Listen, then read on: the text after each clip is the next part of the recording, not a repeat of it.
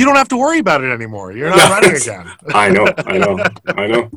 And what it looks like, from what I can tell, given that Elections BC is renting space all across the province, that we may end up having an earlier election. Ooh, well, that's going to be one of my first questions, so we'll get into that. This is Van Color. We're repping West Coast.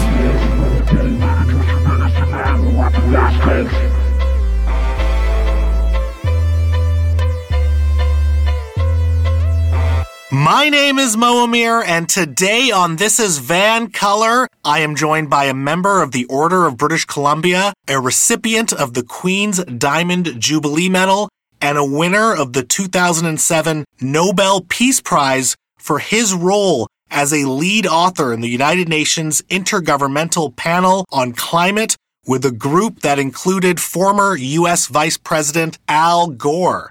He has authored and co-authored over 200 peer-reviewed papers in climate, meteorology, oceanography, earth science, policy, education, and anthropology journals. He was the Canada Research Chair in the School of Earth and Ocean Sciences at the University of Victoria, where he worked for 25 years. And to top it all off, he plays a mean game of Pokemon Go. He is the member of the Legislative Assembly for Oak Bay Gordon Head since 2013, and from December 2015 to January 2020, he was the leader of the Green Party of British Columbia. He is Dr. Andrew Weaver. Dr. Weaver, how are you, sir? Oh, very well. What a pleasure to be on your show, and thank you for that very kind introduction. I should say the mean part is not so much Pokemon Go, it's paintball. I'm an avid paintballer as well, and I think there's a little more aggression in paintball than Pokemon. Good to know. I didn't read that about you, but no, now I'll know next time. Well-kept secret. I've been doing it with my son since he was about 10 years old, and we still go. He's 20-something now, 22. We still go. We were there a couple of weeks ago. We still go every now and again. It's really good exercise, good fun. Go outdoors. Yeah. And I was going to say, it sounds like a COVID-friendly activity right now. Well, it is, because you're masked up. We have our own gear, too, which is doubly good, but you're masked up, you're outside.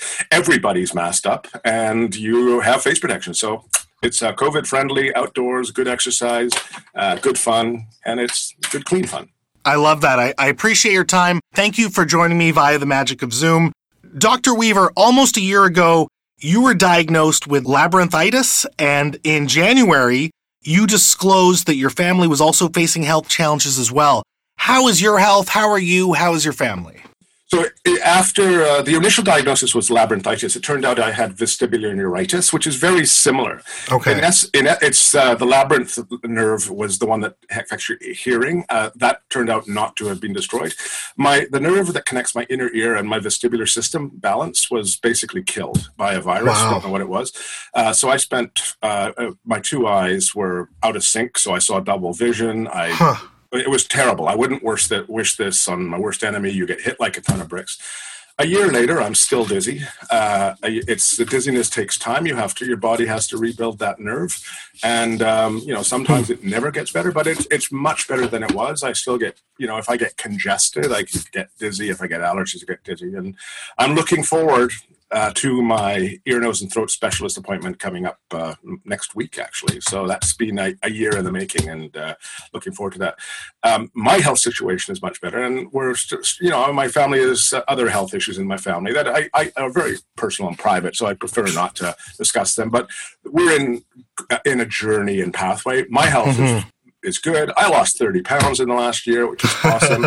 My blood pressure has now normal. It was way too high. Stress levels are way down, apart from health issues. But so doing good, doing well. Well, I wish you and your family comfort and happiness, and I hope that despite all of the challenges of the last year so far, you were able to achieve that work-life balance that you sought through the rest of your term here. I would say that it was very, very difficult for the first 3 years of being an MLA. I mean, if you could imagine that there are 87 MLAs, there were 41 BC NDP, 43 BC Liberal, and 3 Greens. And then the speaker went from the BC Liberals. So we held the balance of power, and there was 3 of us, only one of whom had any experience in the legislature, Mm-hmm. with staff who were very young, who this was their very first job in all cases of the staff that were there. The party staff is a new and growing organization. Every time any issue occurred in any file, anywhere in the province, they came to me. Sure. As the holder of the balance of power. Poor old Judy, who was she's now my chief of staff, was running the Constitut office, and hence the office was handling the email because that's where the MLA email goes. It was just overwhelming, and we have seen a rather dramatic decline in that.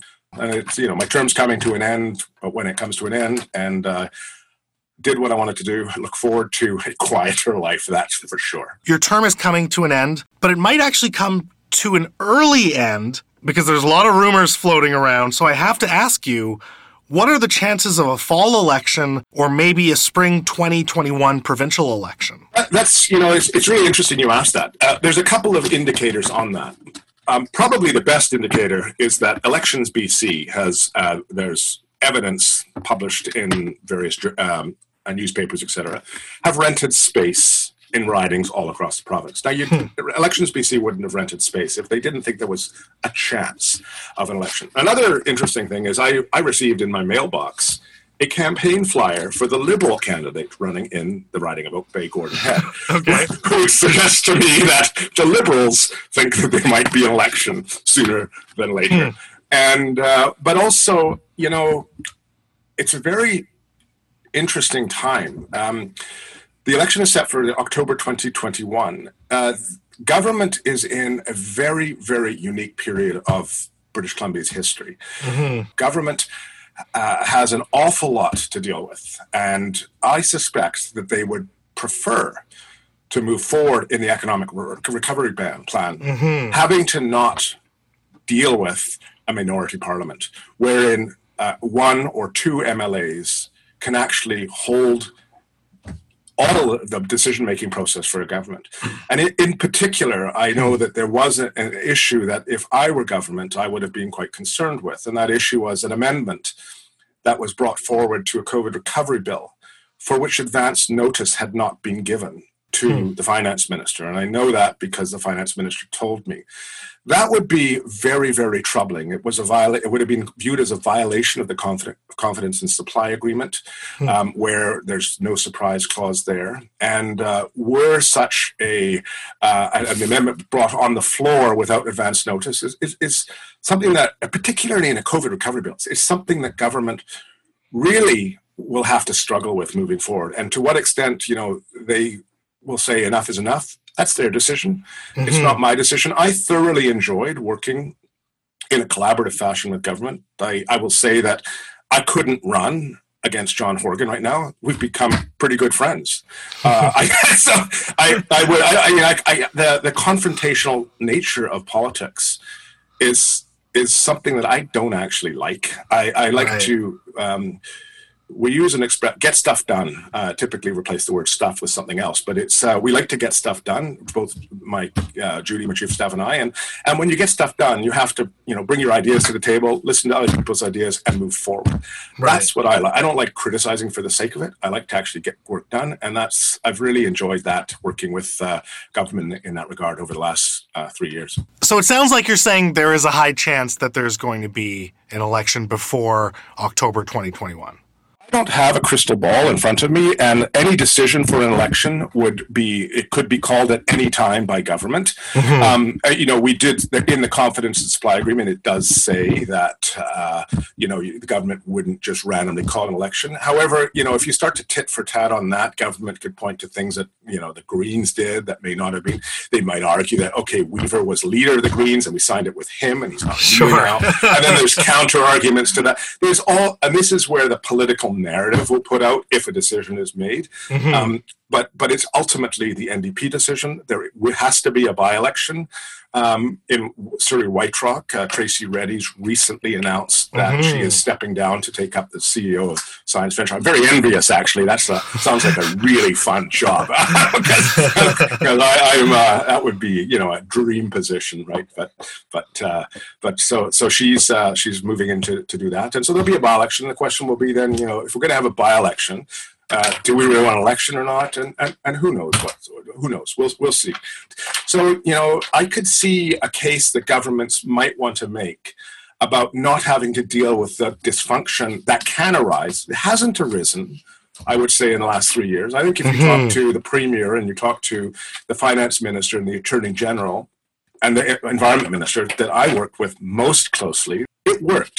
Speculation tax, for example. It's not something that I would have done, not something that the Green Party would have done. It's something that we agreed on shared values, and it was incredibly difficult to negotiate a position where, okay, it's razor sharp and focused. Not everyone will be happy, but it did what it was supposed to be done. Our position at the time was that we would have put a ban on foreign purchasing of property, much like has occurred in New Zealand and Australia, to mirror and other European nations, Asian nations as well. We would have followed that lead, but the government chose something different, and we came up with solutions. Another example, incredibly time-consuming. This was work with Harry Baines and his staff. And I don't know that historically there has ever been a case where labor code legislation was unanimously supported by every single member in the House.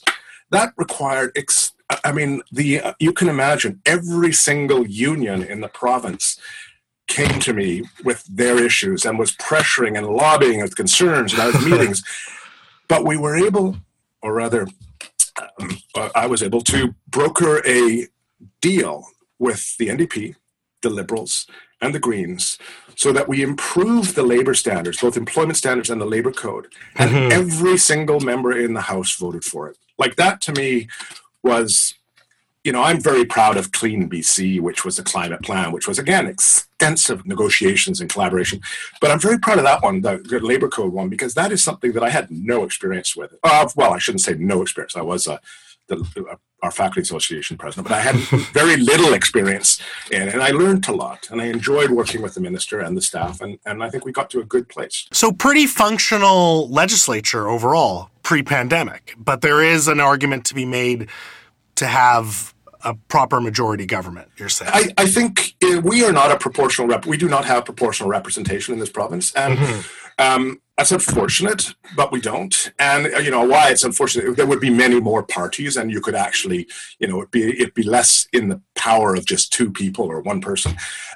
There's a strong case that can be made, and I don't think the electorate would fault government if they did that, because I think the electorate realizes that this is an extraordinary time, and the government needs to be able to pivot on a dime. Yeah.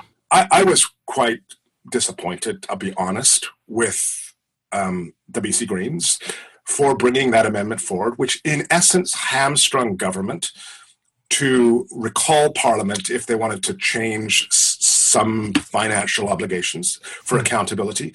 I'm not so sure that is accountability when there are 2 or 3 people who don't have the extensive civil service, who don't have the resources that government has, who ultimately can actually hold any decision from moving forward.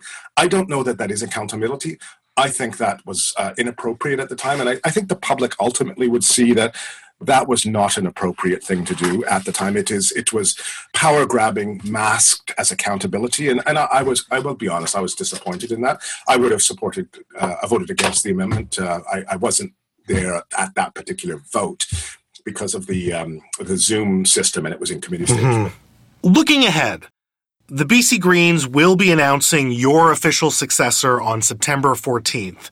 You said that you left the BC Greens caucus in January because your presence could hinder independence and you wanted to separate yourself and let another generation lead. You specifically mentioned the youth activists in passing the torch. Can you explain to me this change within the BC Green Party? So, there's actually a superb article that was written by Mike Smith in the Province. I gave him an exclusive on terms of my rationale. And the reason why I did that is this was a very difficult time for my family because, a member of my family was going under very serious health issues. And I just didn't want to be doing media stuff left, right, and center. And if one goes to the article there, one of the key aspects there is our caucus was made up of three very different people. I have a background in science, very much focused on evidence-based decision-making, very much focused on fiscal responsibility, very, very centrist. And some of the positions of my two colleagues were, and this is actually healthy in democracy, they were much more activisty, much more, we want to protest this or stop this. And that's fine. That's actually really healthy to have those discussions. However, the discussions to develop the resulting policy take a ton of work, a ton of time, a ton of emotional investment. And I simply did not have the energy to be doing all that. And I knew that Sonia was going to be running for leader. And I felt that if she wants to run for leader, she needs to be able to put her vision forward. If I'm there, saying, oh, no, this is not consistent with what we did here. And it wouldn't be viewed as appropriate. And this is what leaders do. Leaders need to step aside and let others move forward. I ran for politics because I believe that British Columbia lost its way on climate policy. I ran to get climate policy back on the table. I was very, very proud when Clean BC was announced in December, I think it was December the 3rd, 2018. And then in October of 2019, George Heyman, the Minister of Environment, and I both received a national award for this from the Delphi group called Clean 16. That I made the announcement shortly after that award that now it's time for me to move aside. My work is done. Yeah. I said I wasn't announcing because I also believe firmly that people go into politics for a reason, and they should not consider politics a career path because you have to, and you see it in the legislature, and I've seen it so often, is you get people starting to worry more about getting reelected than doing what is right. When I was in government, I obviously, when I ran again, I wanted to get reelected or I wouldn't have run.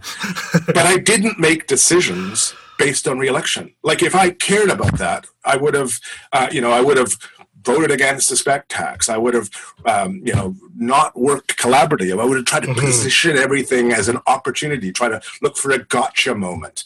I'm not into that. I'm into getting stuff done. And I'm very proud of the work that I was able to accomplish with the BC NDP government. I'm very grateful to the staff I worked with, and in particular, my chief of staff now, Judy Feinstein, but there's been some great staff I've worked with, and we were able to get a lot done. I don't need to be there anymore. And frankly, I think there's a lot of other people in the legislature who shouldn't be there anymore either, because they've been there far too long.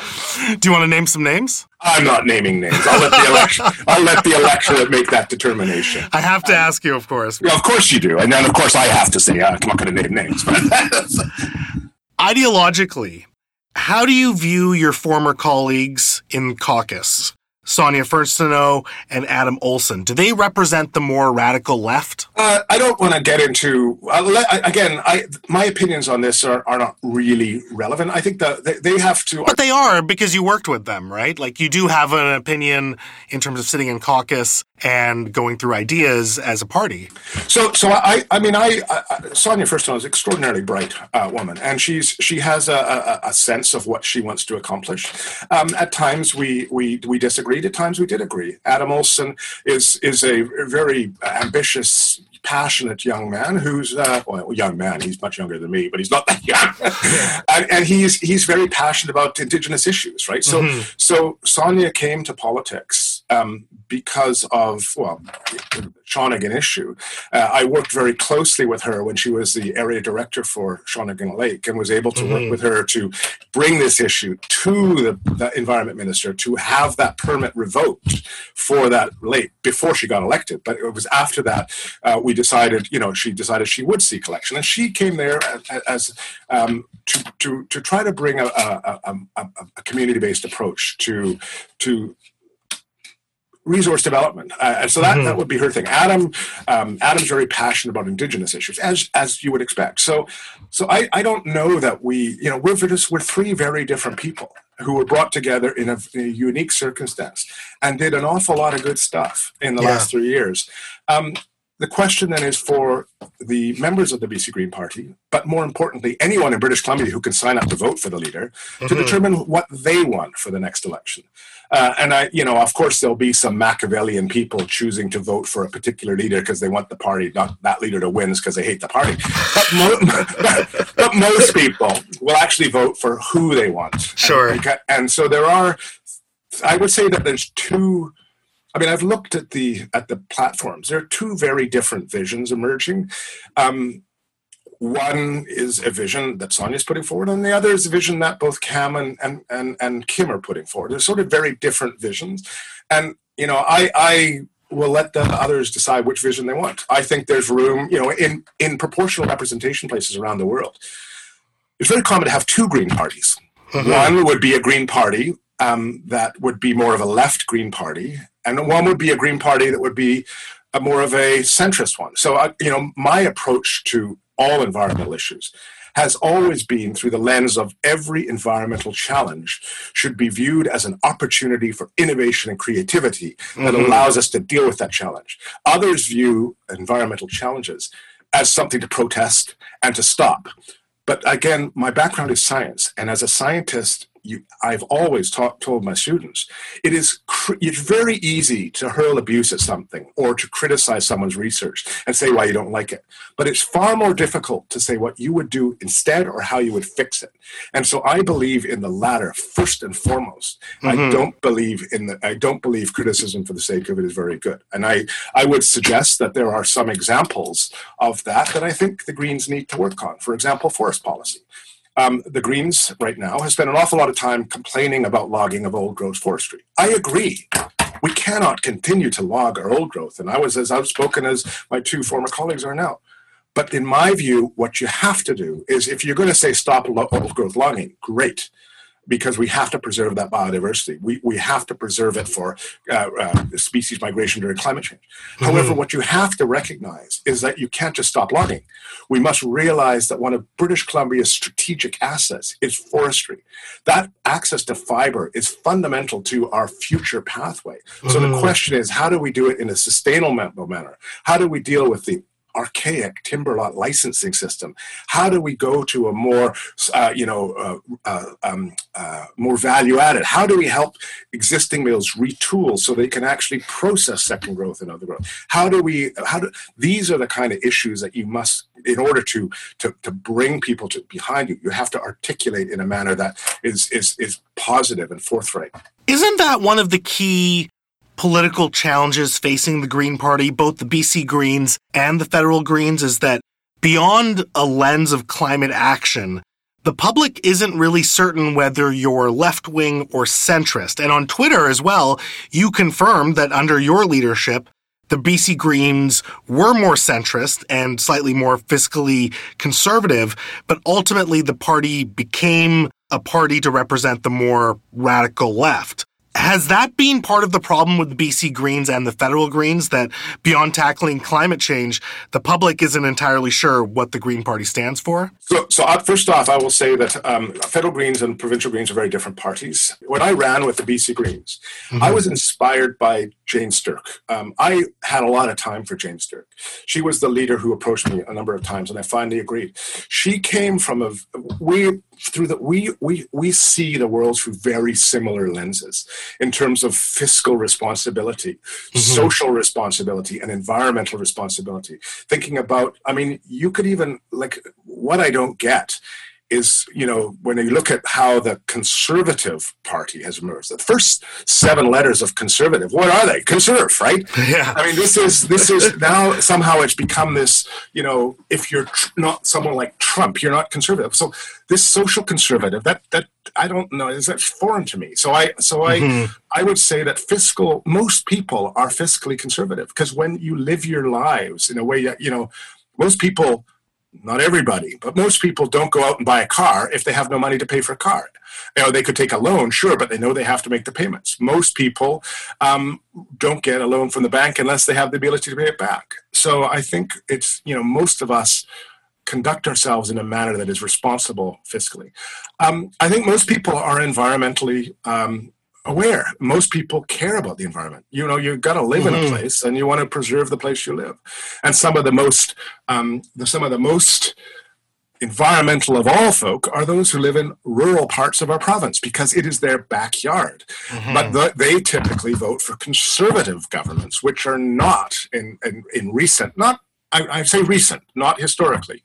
You know, Brian Mulroney, for example, has been viewed by many as probably the most environmentally friendly Prime Minister Canada's ever had, and he was a conservative. And he was there, of course, during the signing of the Acid Rain Agreement. He was leading internationally when climate change and the UNFCCC started getting going. He was really a visionary and leader in this regard, and he was a conservative.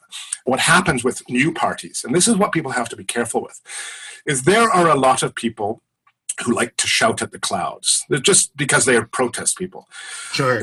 I spent the last a good number of years trying to say, okay, no, we're trying to put forward balanced public policy. If you want to shout at the clouds, go shout somewhere else. We'll listen to you, but you're only one stakeholder. A lot of the BC NDP historically had a lot of these activists. When I say, I mean that with respect. You know, I just have this vision of Homer Simpson's grandfather, right? So, father who, you know, that sure. But it's critical in civil discourse to have people who protest, demonstrate, and so forth. But you cannot govern through activism, because activists are one stakeholder of many. There are business stakeholders. There are, you know, single mom stakeholders. There are single dad stakeholders. There are entrepreneur stakeholders. There are student stakeholders. There are youth stakeholders. All these different stakeholders, of which one is perhaps the activist community in that particular area of your concern. Now, what happened is some of them have been quite disappointed in the NDP because of the decision on Site C, which frankly was a decision that they'll have to explain, because, you know, I'm having a rather large I told you so moment on this. It was never about, for me, the issue of Site C was it was fiscally irresponsible to move that way, because the price of renewables had dropped down, and our existing reservoirs could have been used very efficiently as batteries to level the load. That's exactly what it's turning out to be. But there's some disappointment on the continuation of old growth logging with the BCNDP. There's some concern about fish farms that are still being dealt with. So some of these people who were quite vocal felt betrayed by the party that they were so voraciously supporting. And I took the brunt of that as an individual over the last two election campaigns. I mean, Judy Feinstein, my chief of staff, would attest to the personal attacks I had from some of these people who felt that the Green Party's role was to be the Homer Simpson's father, shouter at the clouds. You're not going to get elected if you do that. Nothing's going to happen if you do that. So it's important that people shout at the clouds. But it's also important to recognize that there are others who aren't. And to build public policy, it requires all stakeholders. Where you get tipping points is when the social movement, you're seeing that now with Black Lives Matter, for example, when the social movement moves beyond the activists in terms of a multitude of stakeholders all singing from the same song sheet, then governments have a fundamental responsibility to act. And climate change is one of those where, one of the things I did say with the youth is I think what Greta, frankly, I said this publicly, she deserves the Nobel Peace Prize for her work in this area. What she was able to do in terms of leading a global movement and bringing global awareness, not just from the activist community, but from, mom and dad with two kids struggling to pay a mortgage and having their kids trying to make all their soccer events on the weekend, right? Just everybody. It's remarkable. That, to me, was a turning point in climate policy. My work was done. I was a climate scientist. I don't need to. We got Clean BC. And I felt that, But do you think the party itself is more defined now than it was when you first joined it? That's the core of the question that I'm asking, because I think there are a lot of voters that don't know what the BC Greens stand for, except for climate action. So I think when I was leader, I think it was, I had developed I know we were polling in 20% range, which is pretty darn good for a Green Party. I know that had quite good name recognition. I know that there was quite a strong approval rating. And I know that you'd get stopped in the street, not just in downtown Victoria, but in Kamloops, in Kelowna, in Prince George, in Vancouver. And people would talk to you about policies that are other than climate. People would talk about, I know that I spent a lot of time working with to bring the tech sector front and center, the innovation center. So I have a lot of connections in the tech and innovation communities, a lot of connections in the mining community. Mining is has incredible potential in this province. And we can do that, and it doesn't have to be old school mining. Modern means of mining is where the opportunity for innovation is. So I think that there was, by the polling numbers in the 20% range, a recognition that there was a very real place for that. The difficulty the Greens face right now is they're in the midst of a leadership race and a vision. The leader of the party is ultimately the spokesperson of the party. It is not, and that's often people associate the vision of the party through the leader's voice. So they don't have a leader right now. And Adam Olsen will not be the leader because he's not eligible as interim leader. And so I'm pretty sure right now people are wondering what direction they're going to take. Let's go back to this leadership race. Despite emphasizing that you didn't want to hinder the independence of the leadership race, you have been quite critical of Sonia First to Know, both in terms of what you say is standing up to the BC NDP on LG development and her policy interest in a 4-hour work week. Why did you publicly admonish your former colleague who's in this leadership race? First of all, I criticize policy, not the person. The notion of the 4-day work week was something that I believed undermined the 7 years of work that had been done to build the credibility of the Green Party with the business community in this province. It was, I know where it came from. It was very populist. It came from the New Zealand Prime Minister, who's a remarkable woman, who has done remarkable work in terms of the COVID response, who essentially appealed to New Zealand business along the lines of this is, please consider reducing your work week to allow your employees to work a bit less so that they can spend more time in the tourism sector in our province. And the reason was because New Zealand relies so heavily on tourism as a source of revenue. And that obviously with COVID had collapsed. So that was the rationale. That when you publicly put that out in a platform, first off, it contravenes the actual process by which the Green Party is supposed to develop policy. Policy in the Green Party flows from the bottom up. It doesn't flow from the top down. So number one, it wasn't there. So that was troubling. But more importantly, it essentially said to the business community, don't take us seriously. And the reason why it says that is the only legislative tool that government has on the 4-day work week would be to change the Employment Standards Act to require all business to pay overtime for any hours worked above 32 hours a week instead of 40 hours a week. That's the only tool government has. Now, can you imagine in a post-COVID recovery, a small business being required to pay overtime for an employee who's working over 32 hours a week? Can you imagine a single parent in Vancouver who's struggling to pay a mortgage now told that you're only going to work 32 hours a week, but you're not getting paid anymore? You just got ACE, so you got to take your second job. I'm not trying to debate the merits of a 4-hour work week. What I'm asking is, you set out to say that, okay, I'm going to be independent of the leadership race, but even if you are criticizing someone's policy ideas or something that they're just throwing out there on Twitter, doesn't that sort of contravene this idea of being independent? Because it looks like you are targeting this person, even if you are just talking about some of their policy ideas. So I'm elected as an MLA to represent the interests of my constituents. My constituents deserve to have a voice in the legislature, and I am reflecting their views through my voice. I can tell you, I heard from a lot of people about this 4-day work week, and as an elected MLA representing constituents who voted for me, based on the vision that I had brought in my writing, I had a duty to speak out on this. It's not about criticizing an individual. It's about a duty and a responsibility as an elected MLA to express your views on issues that you believe are important. I think that was very poorly thought through policy, that when you hold the balance of responsibility or the balance of power in a minority government, you have a duty and a responsibility to actually you scare government. If you start talking about 4-day work weeks and you're holding balance of power, this is something that government will, like, what are you doing? Like, this is, and I, as an independent MLA, felt it was appropriate to point out that I frankly thought this idea was completely kooky. And it actually undermined all the work in my community that I had done with the business community, who basically thought, we voted for you because you were business friendly.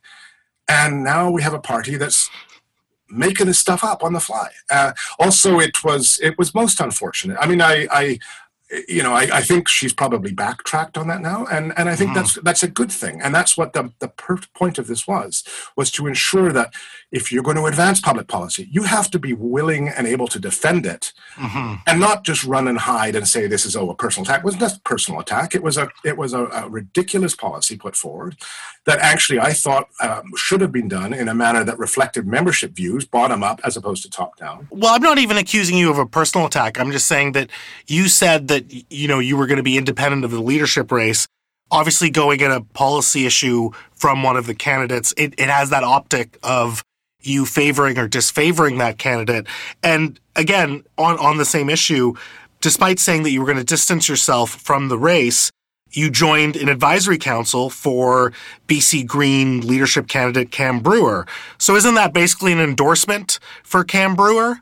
Not at all. I've also helped Kim Darwin out. I have moved into an independent role in the legislature. I am going to be returning after my term is done to the University of Victoria's climate scientist. I will advise any party. I advise Stéphane Dion. I advise Gordon Campbell. I advise Thomas Mulcair. I advise all parties, Elizabeth May, on climate science. That is what my role is as a climate scientist to do. So when Cam asked me about this, I said, sure, I'll provide advice on climate science to you. I have a pretty good understanding of that.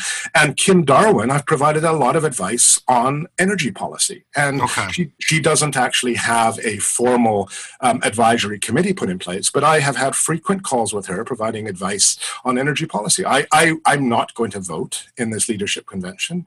I think it's healthy if candidates. I mean, I led the party for 5 years. I was an MLA for 7. I took the party from an also-ran to 17% of the popular vote, holding the balance of power in a minority government. I think I got a bit of creds in terms of offering advice. For sure. And you have the right even to support any candidate you want. I guess that's what I was trying to find out. So you're saying that your advice is more policy-related and technical and scientific as opposed to political advice. Correct. I'm not going to be telling people, oh, here's a public endorsement of Sonia Furstenau or Cam Brewer or Kim Darwin. No, it's not. That would be inappropriate. I will say, though, that if they want advice on climate science, I'm happy to provide them. Sure. I'm happy to provide Sonia Furstenau advice on, the housing policy, which is what the file that I had. If you ask, I'll provide advice, and I will do that to any party. I still meet with the Premier and and provide advice to government on this, and I provide opinion. In fact, I had a call yesterday with somebody in the Premier's office about advice on COVID response and innovation. So this is what my role is as an independent MLA, and that's I will continue to do that role. And as I'm elected right now, I believe I have a duty and responsibility to reflect the views of my constituents, who I'm very proud to represent, and frankly, I think are examples to all and how, as a community, you should respond to the COVID. I mean, it's just remarkable what Oak Bay Gordon Head has done. Just like I was at Oak Bay Bikes today. It's a local bike store. Just remarkable what they've done. Everybody's wearing visors. You have to stand out, wash your hands. You have social. It's just remarkable what this community has done, and I'm proud of it. And they deserve to have someone speak up for them, and that's why it'll be a really interesting race when the next election comes in. One thing that came up in 2017 was the lack of diversity within the BC Green Party. Less than a third of the candidates were women. 90% of candidates were white. Why the clear discrepancy between the BC Greens and the other two major parties? Is that a failure of the BC Greens to attract a diversity of candidates and supporters? No. Look at look at who got elected. We had the most diverse party of all three. We had one Indigenous fellow, we had one woman, and one tall white old guy, right? So we had a very diverse representation. I mean, it's a small sample size, but sure. Well, exactly. But my point exactly. Now go and look at the other parties, right? Go and look at who actually gets elected. You'll find that, I mean, if this is why some of the analysis has been quite simplistic, you'll find that for the question is, who is running in safe seats or in seats that are winnable? That is the more reasonable question to ask. And I will say that other parties sometimes have less diversity. And I spend a lot of time, and I know my two colleagues spent a lot of time building the diversity of our membership. And I think it did increase quite dramatically. And I think, it's also Green parties, let's suppose if you're in, it's harder to get your message across sometimes when you're a new party as well. And so it takes time, and it takes time to build and grow. And that's what it took some time to do that. I would say we're as diverse, if not more diverse now than any other party. We have the BC Greens had a very close relationship and working relationship with Indigenous communities across the province. We had numerous Indigenous folk run with our party or support us. We have, anyway, I just like to think that we treat all people equally. And when you're a starting party, I'll tell you, it was tough work getting 85 candidates. Mm-hmm. Really tough work, 85 candidates in an election when, I spent hundreds and hundreds of hours flying across the province, meeting with potential candidates. And you can bet my bottom dollar I was meeting with diverse candidates. Yeah. But it was not easy because I knew I can't look them in the face and say, you're going to win your riding. Like, let's suppose we had a candidate from Richmond South, okay? Or I can't look at the candidate we're running in Richmond South, a strong liberal stronghold, and say, you're going to win this riding. So people, it's difficult. It requires a lot of time and investment, and ultimately, at the end of the day, you are who steps up to the plate and represents, and the electorate gets to determine who they want to represent. I would suggest now that whole issue is moot. I don't see it as an issue moving forward. You were critical of the NDP's equity policy in 2017, though. Are you still critical of it? Yes, I believe many of their own members are critical of it. I mean, their policy led to, as many would say, the election of Sonia Furstenau. I wasn't critical, actually. I was quite pleased.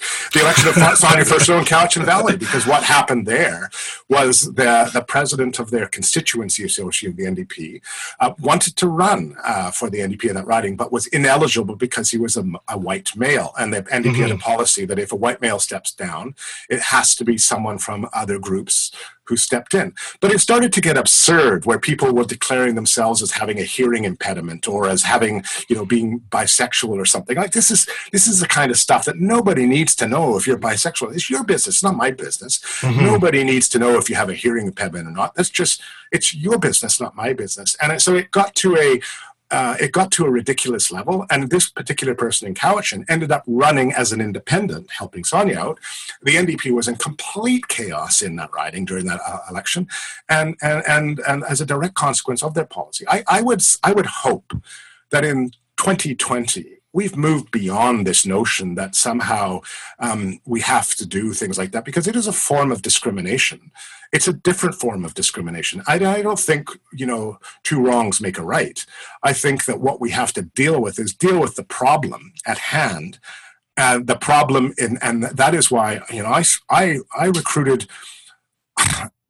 It's harder to recruit. There's research on this too. It's harder to recruit women than it is to recruit men. I spent a ton of time focused on trying to recruit women to run, because I know some. You don't just ask once. Like Sonia, I must have asked her about 6 times. Yanina Campbell, I must have asked her a bunch of times. And these are outstanding candidates, right? Yanina was deputy leader. She's now the executive director of the BC Greens, just a superb candidate. She's a former chair of the Richmond School Board. I spent so much time trying to get women leaders to run, because I think it's important. I did the same with the Asian community, as well as it it's tough. And getting to yes. Oh my goodness, I'm using a Christy Clark quote there. Sorry, getting someone, I do apologize. Getting someone to finally agree to run is a very time-consuming process. And as the election gets closer and closer and closer, you need to get more and more people filled. It's just, you do what you can, and you put the slate out that you're able to get. And I could not have done any more than I did in 2017. I want to get into your legacy as the BC Greens leader. From being the very first BC Green elected to the BC legislature in 2013 to tripling the seat count and doubling the popular vote in 2017, not to mention, of course, the confidence and supply agreement to create an NDP minority government after that 2017 election, you are clearly the most consequential BC Green in history so far. So I was the most what BC Green, sorry? Consequential. I thought, okay, yeah. What did you think I said? I thought you said controversial. Oh, no. I had a hearing, maybe it's my hearing impediment as a result from the vestibular neuritis. I mean, maybe that too. No, I'm just kidding. I might be eligible for no, I'm just kidding. What do you think or hope your legacy will be in BC politics? I hope that people remember that I consider myself a reluctant politician. Mm-hmm. I'm much more comfortable at the lab bench than I am in standing in front of a bunch of people saying rah rah rah, vote for me. I'm not good at that. I'm a terrible person in terms of asking people to donate. I just hate it. Like, can you give me some money? I don't like to tell people what to do. Okay. I like to work in a style whereby it's a trust management style, whereby there's a job to be done. I trust you to do your job. If you have a problem, come and see me. I was able to get quite a few private members' bills, but 3 formally were my private members' bills as opposed to government reintroducing them. Mm-hmm. Those are the first 3 in BC history. The benefit company legislation, which is I'm very proud of. This is legislation that enables the formation of a new corporate entity in the province of British Columbia. These are called benefit companies. These allow companies to articulate in their actual articles triple bottom line kind of constitutional or requirements with third-party verification reporting. That was the very first private members bill ever in British Columbia that was published as an opposition MLA. I had a second private members bill published that appeared that now allows. Let's suppose your roommate is harassing you, and you're on the lease with the roommate. You can't legally break that lease without being liable for it.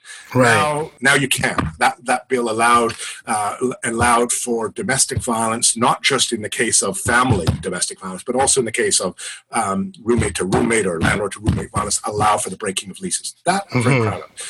And perhaps most significant to me, because of my family heritage, is now the fourth Saturday of every November will be memorialized in British Columbia as Holodomor Memorial Day. So the Ukrainian community of which I'm a part will know that Holodomor Memorial Day is always, by law in British Columbia, remembered along the lines with Terry Fox Day and Douglas Day and Holocaust Memorial Day in British Columbia. So there's also many other bills like the Sexual Violence and Policy Misconduct Bill that for university campuses and post-secondary campuses that I had with the Liberals. There was a bunch of stuff I got done with Liberal government. For example, I mean, I don't know whether people remember this, but it used to be in British Columbia that if you were a woman, you could be required to wear high heels in your workforce by your employer. I mean, how outrageous is that in 2020? An employer now in BC cannot require a woman to wear high heels. So no restaurant can say to a woman working in the restaurant, you must wear high heels if you want to work in this restaurant. And there are lots of, it's a safety issue, right? I mean, you're walking in an oily restaurant. That is a change that I was able to facilitate. There's many, many things. And I hope that people will know, looking back and say, there's a guy who stepped out of science and did what he could for broader society, stepped back in, got a lot of stuff done, put climate back on the agenda, and on we go. You ran on a platform to stop Site C and the Kinder Morgan pipeline expansion. Both of those, of course, are going through. Considering Well, I was just going to ask you, when it comes to those two issues, are those the two biggest failures of the BC Greens this term? So for me, Site C, when I'm going to go back historically on Site C. Back in, I think it was when Gordon Campbell was premier, Site C Dam went to phase 3, I think, of the environmental assessment process. I was up there with Gordon Campbell, and because it was a source of clean energy. At the time, I was, sitting in my lab bench as a scientist. I didn't, of course, appreciate, not because it's just I wasn't aware, and awareness is really important, of the treaty issues that were at stake up in the region. I wasn't aware of that. And so these are issues that I've become more aware of. But what has happened most importantly, and why, if you go back to 2013, one of the very first blog posts I wrote was about how it made no fiscal sense to continue to proceed with Site C. I supported Site C when it started its environmental review. I switched that when the price of wind and solar plummeted to the floor, and the price of Site C continued to skyrocket. And what we found at the time is, what I also realized, of course, is there were some very significant Indigenous concerns with respect to treaty violations, treaty rights. And it made no sense to this is old technology, and we had existing dams. It made no sense to do this. So that, in my view, Site C is a fiscal nightmare that is going to plague this government, the past government, and future governments. It should never have been started. Who knows if it'll ever get completed. There are sunk costs, but at some time you need to stop throwing good money after bad. We don't know the geotechnical stability issues are still quite profound. So I mean, ultimately, it's going to produce clean power if it ever gets built. It's just going to be super expensive, and it's, in my view, not the smartest thing that they could have done. However, I think, BC Hydro's view would probably be, look, if we have another big storage tank, we can buy and trade more electricity on the spot market using PowerX, our trading arm, and make a ton of money by buying low, selling high of electricity to stabilize the largely subsidized U.S. solar peak solar that's coming in the daytime. And that's what BC Hydro does right now through PowerX. They make a ton of money. Because what happens is California, for example, produces a ton of solar power at peak day when they don't need it. BC Hydro says, okay, you know what? We'll buy that for you can get negative at times. We'll buy it cheap, and we'll sell you back hydropower at night when there's no sun shining. So they can make money on the arbitrage there. Right. So perhaps down the road they will, but who knows? I'll believe Trans Mountain when I see it. The market for oil, I mean, look, ExxonMobil just got taken off the Dow Jones Index. Oil is finished. It's absolutely finished. It will always be around for all these other remarkable uses like plastics and petrochemicals and stuff like that. But in terms of burning it for transportation, it's finished. I mean, I'm a carbon neutral household. I got 2 cars, like a lot of people have 2 cars, who are living not so much downtown Vancouver, but and both of them are electric. My Hyundai Kona gets 520 kilometer range. I mean, 520 kilometers. I have spent nothing on it in a year and a half, and I'm saving $200 a month. No oil and filters, no parts, there's no oil and filter. The oil's dead. This mysterious, this so-called, the reason why Trans Mountain was initially going to be built was to provide heavy fuel to the California refineries. That was the business case for it. The price of oil in the actual process was estimated to be above 100 barrels a ton. Sure. It's nowhere near that. And so I don't believe it'll ever get built. I mean, if there was a lot of demand for Alberta crude, why aren't we using the existing capacity to do it? Because they're not. The amount of tankers has plummeted out of Vancouver to Asia in recent history. And we have an existing line. It's not because the market's drying up. And frankly, with the advent of shale exploration, everybody in the world can get shale oil, particularly the Bakken shale fields in the U.S., which would feed any California market, at a much cheaper price than, say, upgrading the high sulfur-laden. Oh, there's another reason. The shipping industry is moving away from high sulfur-laden fuels, and a lot of the fuel coming out of the Alberta oil sands is very sulfur-laden. That's right, yeah. So there's so many reasons why. It's like LNG Canada. I don't believe that'll ever get built either. I don't believe it'll ever get built in Kitimat. They're going to, I mean, $1 billion here, $1 billion a year for a multinational like Shell is like kicking the rubber on the tires of a secondhand car in the used car lot. It's they invest that. It's hedged here, hedged there. I don't believe it'll ever get built, and because there's no market for that. Like, what are you going to do? Produce it for $10 a barrel, $10 per million BTU out of BC and get it to Asia and sell it for $1? That's not a real smart thing to do. So I don't believe that's going to ever happen either. The fossil fuel industry is on its way out. So you think that these are going to be wins for the BC Greens by default, effectively? Well, there's a reason why I stopped.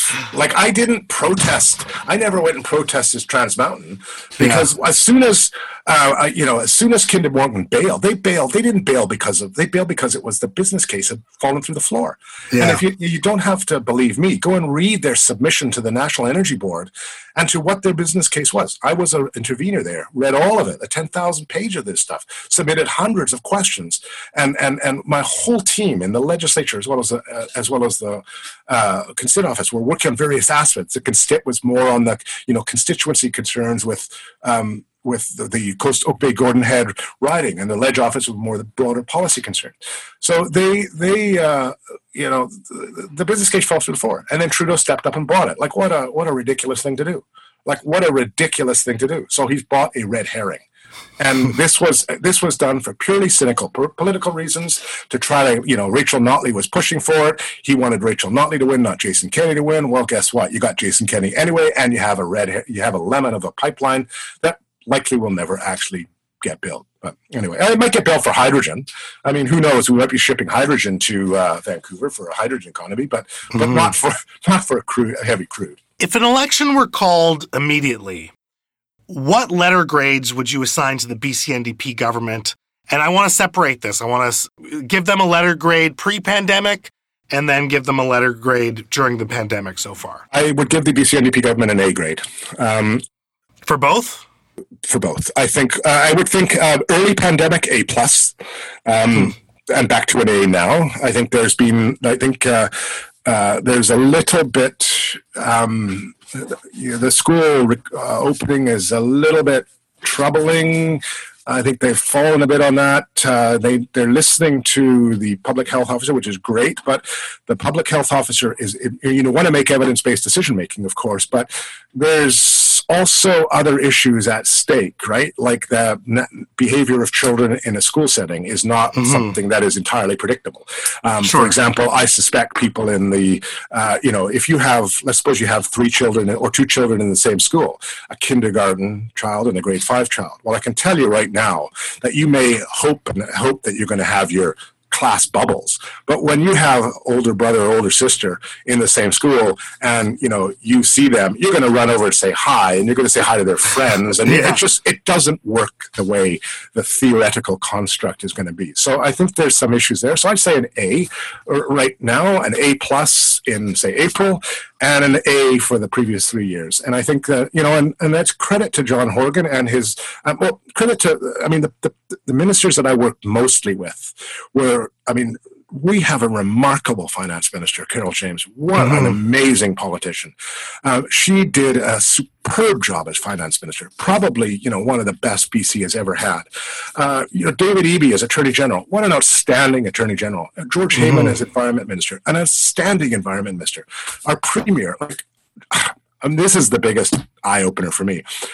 John and I did, so I shouldn't call him John on your radio, but the Premier and I, I think if you'd asked us before the election what the odds of us working together would be, it would be pretty close to 0. And I think both of us would be willing to stake rather large amounts of money on that.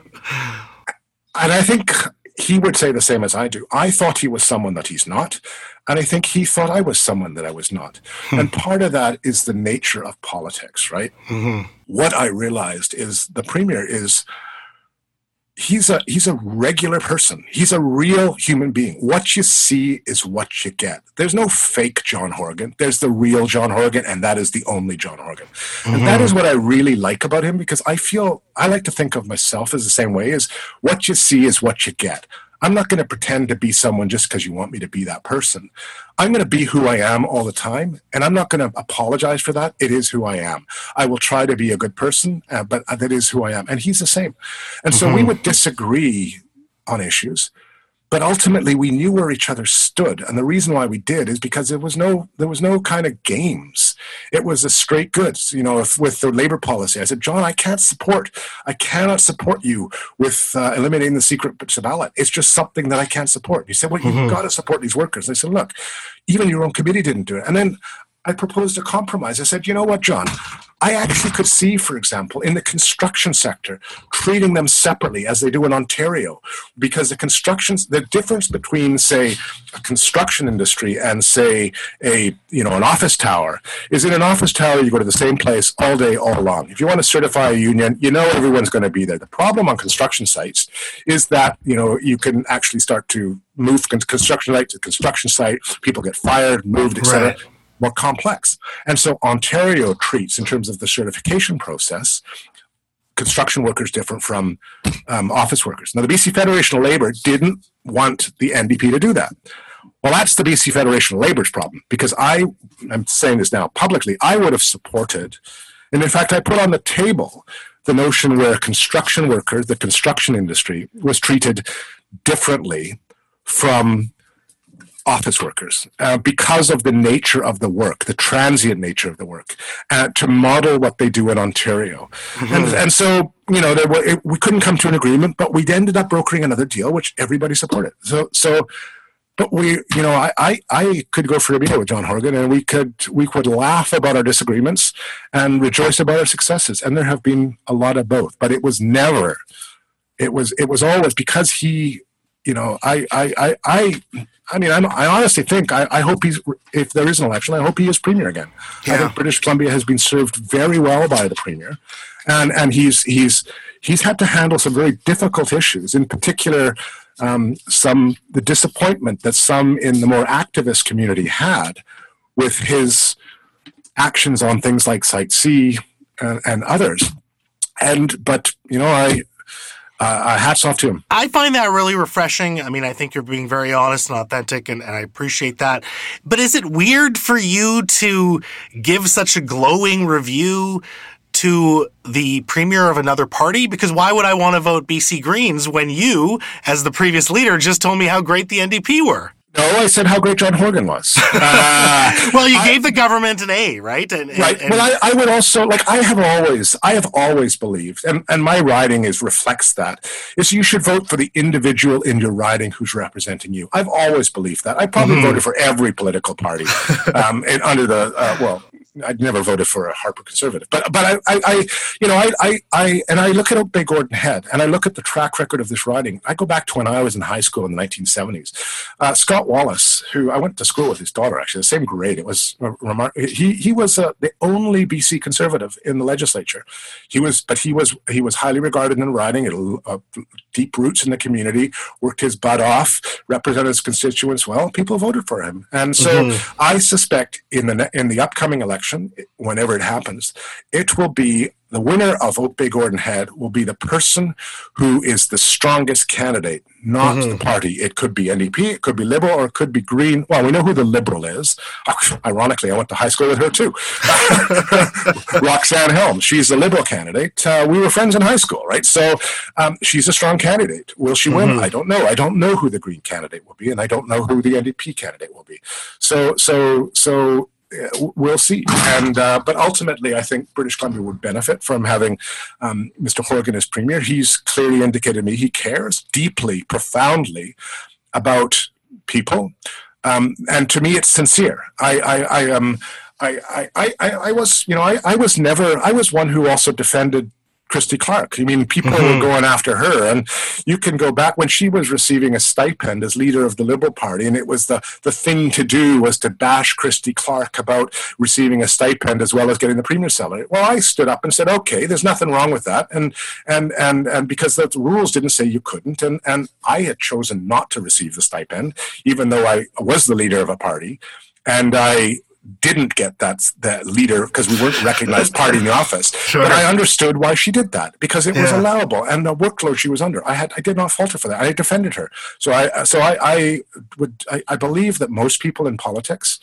go in for the right reasons. Sometimes people are there too long, but sometimes, you just gotta stop hating people for just who they are. Stop getting personal.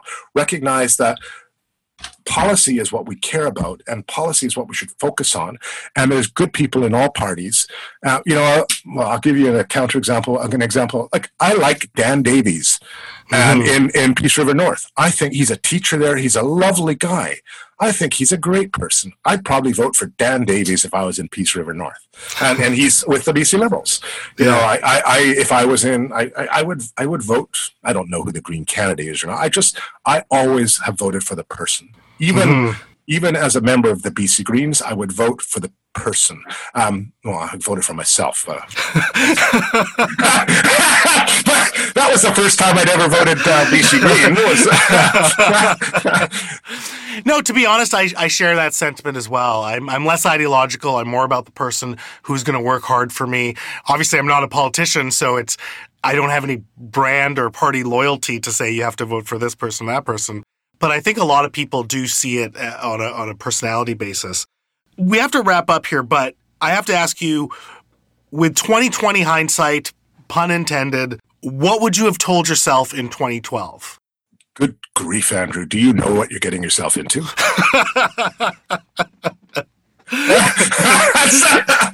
when I say that, I mean, I had vision of getting climate policy back on the agenda. Yeah. I didn't realize that it was going to come through with three people holding the balance of power in a minority government, where only one of the three people had any political experience in the legislature, and where there were some very controversial issues. You saw the removal of the clerk and the sergeant at arms, and that isn't over with. That's for sure, because we haven't heard the end of that. We had, speculation tax. We had labor policy. We had climate. It was. I mean, I have never worked so hard in my life, and I guess it's extraordinarily rewarding looking back, but it's taken a toll on my health. Yeah. And I don't regret it, but I wouldn't do it again. And it would be, if I were to do it again, it would be awfully nice to sit in the backbench of a party of 40-something MLAs and enjoy the gig, as opposed to being the spokesperson. Like I was essentially when I first got I was on the finance committee because my colleague Adam Olson had young children. I didn't feel he should. It was tough. He just had to learn what it meant to be an MLA, and so I was a leader of a party, serving on the finance committee. Like you're flying all over the place. It was ridiculous workload, and all the spec tax, the climate policy. It was outrageous workload. And I'm in a very good place right now because I'm looking forward to going back and moving into an advisory role moving forward. And that's what I think leaders do. And I look at people like Tom Mulcair. I thought he was a very strong leader. I like the way he's gone back into more of an advisory role. He's also a university-based guy. I like Mike Harcourt. I look on his leadership.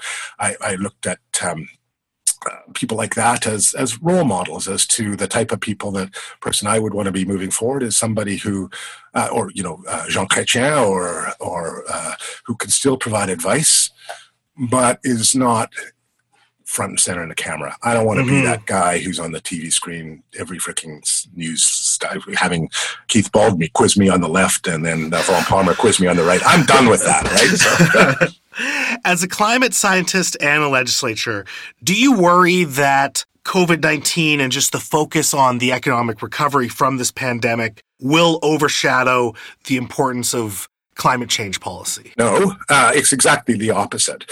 The single biggest annual reduction in greenhouse gas emissions has come because of the economic slowdown or basically the shutdown of COVID. So there's been a very large decrease. But people also, this was a big global wake-up call. I mean, it's very tragic how it's hurt so many people, but it could be a lot worse. And we have 180,000 people die in the U.S. and we're still beginning down there. It could be a lot worse. But I look at what BC, and I look at the conversations I've had with the BC government, there's a recognition that moving forward, we have to do things differently. I think Greta Thunberg was remarkable in bringing awareness in that way. And it's not only British Columbia, it's Europe, it's Asia, it's jurisdictions all over the world recognizing that moving forward, technology, innovation, creativity, that's the future. Universities too.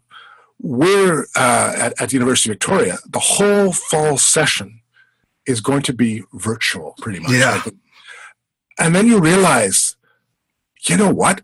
I can do a virtual course. I've talked to some of my colleagues, and because they did it at the end of last term, and it's really good. Mm-hmm. And so you start to see things differently. I mean, I know, for example, that going to the way the grocery stores, I don't know, but I kind of speak to Bay Gordon Head, the way our local community stores have really sorted themselves. I feel very comfortable going into my grocery stores. I know that they're using technology better. There's safety precautions in place. I know that this is actually innovate. You get spurs in economic activity when you start to recognize that challenges should be viewed as opportunities for innovation and creativity. So I see this moving forward as a turning point in human history. You see that, with the ExxonMobil being removed from the Dow earlier this week, or last week, depending on when your show airs. And last week, yeah, thank you. Last week, yeah. So last week, and so this is the turning point. We have hit. You look at electric vehicle sales in British Columbia.